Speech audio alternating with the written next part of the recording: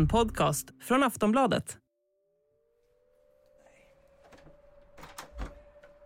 Hej, det är jag som Anders. Välkommen. Ja, man tackar. Kom in. Vi är i Skövde. Det är en solig och klar dag. Ett par plusgrader torsdag den 1 februari. Vi ska träffa några personer som varit med om svåra prövningar de senaste åren. Obehagliga händelser som kastat dem mellan hopp och förtvivlan, fram och tillbaka. Vi hälsar på hos Lina och hennes bror Linus som också är med idag. Hon har bakat en fin kaka och bjuder på kaffe. Vi ska prata om deras pappa Stefan. Men Stefan var väl framförallt, jag skulle säga att hans viktigaste roll var att vara förälder. Och vara pappa var hans, det sa han ibland så att det var hans lyckligaste tid i livet när vi var små. Det trivdes han med. Det var idrott och han följde ju oss i det vi var intresserade av. Liksom.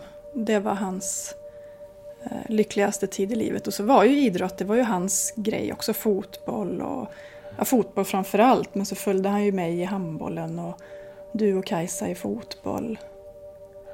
Så sport och familjeliv, det var väl de viktigaste bitarna i hans liv. Ja, men han var ju väldigt närvarande som förälder och idrottsledare och en förälder, en pappa som man kunde alltid vända sig till, stort och smått. Och han ställde alltid upp, han gillade att ställa upp. Han var ju fotbollstränare för mig och mina kompisar under flera år.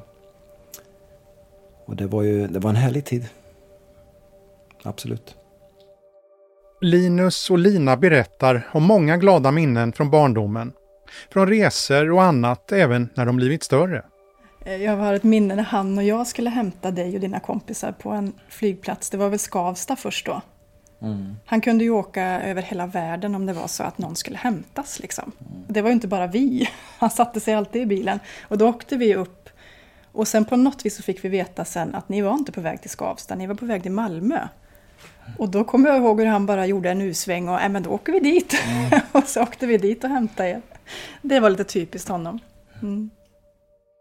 Men Stefan var mycket närvarande även när de blivit vuxna. Ja, men jag skulle säga att han var ju inte bara en pappa och förälder, utan han var ju min absolut närmsta vän också. Och det är klart att vi tillbringade väldigt mycket tid tillsammans genom hela min uppväxt. Så det är klart att vi var ju väldigt nära, så var det ju. Lina och Stefan brukade ses på jobbet, på sjukhuset i Skövde. Jag arbetade på samma arbetsplats som Stefan, inte liksom på samma avdelning på sjukhuset så, men vi var ju på sjukhuset varje dag och träffades där och åt lunch och han kom förbi mitt kontor och sådär. Så att vi hade en ganska vardaglig kontakt som jag är glad för nu. Stefan gladde sig också mycket åt att vara morfar. Så var det söndagen den 26 augusti 2018. En dag som skulle förändra allt. Lina hade bjudit in till födelsedagskalas för att fira familjens 6-åring. Ja, det började kalaset 2:00 på eftermiddagen och då kommer Stefan och hans fru och den vuxna sonen. Och man ser direkt att det är något med Stefan. Han är lite disträ liksom. Sen regnar det ute så han var lite rufsig i frisyren. Sådär. Men han kommer in i alla fall, ger sin present och hälsar runt på alla. Och sen går det några minuter innan han försvinner ut på toaletten och mår dåligt.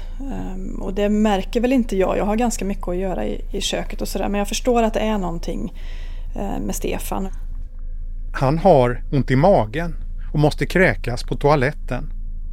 Stefan känner sig så dålig att han är tvungen att åka hem efter bara 10 minuter.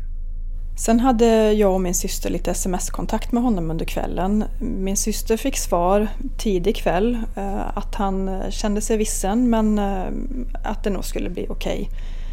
Jag smsade honom lite senare på kvällen och fick inget svar och då har vi förstått att då var han dålig. ordentligt. Han åkte ju hem och fortsatte och ha väldiga magsmärtor och kräkningar och ringde själv ambulans kanske vid 2 på natten när han började uppleva att han fick andnöd och då blev han nog orolig på riktigt, gissar jag. Kort senare får Lina och hennes syster Kajsa ett samtal från Stefans fru. En kvinna han gift sig med några år efter skilsmässan från deras mamma. Mitt i natten så ringer hans fru till både mig och Kajsa som bor ganska nära varandra. Och hon försöker förklara då att han ligger på intensiven. Och det kan jag väl inte riktigt ta till mig. Jag tänker att han har kommit in till akuten. Men vi känner ju ändå att vi vill åka in och vara med. Så vi tar med oss, Kajsa har en liten bebis och jag har en liten 1-åring som behöver åka med mitt i natten då, för vi hade ingen möjlighet att ordna det på ett annat sätt. Så vi kommer ju in där och blir lotsade till intensivvårdsavdelningen och får till oss när vi kommer in att det är allvarligt. Han är riktigt sjuk då.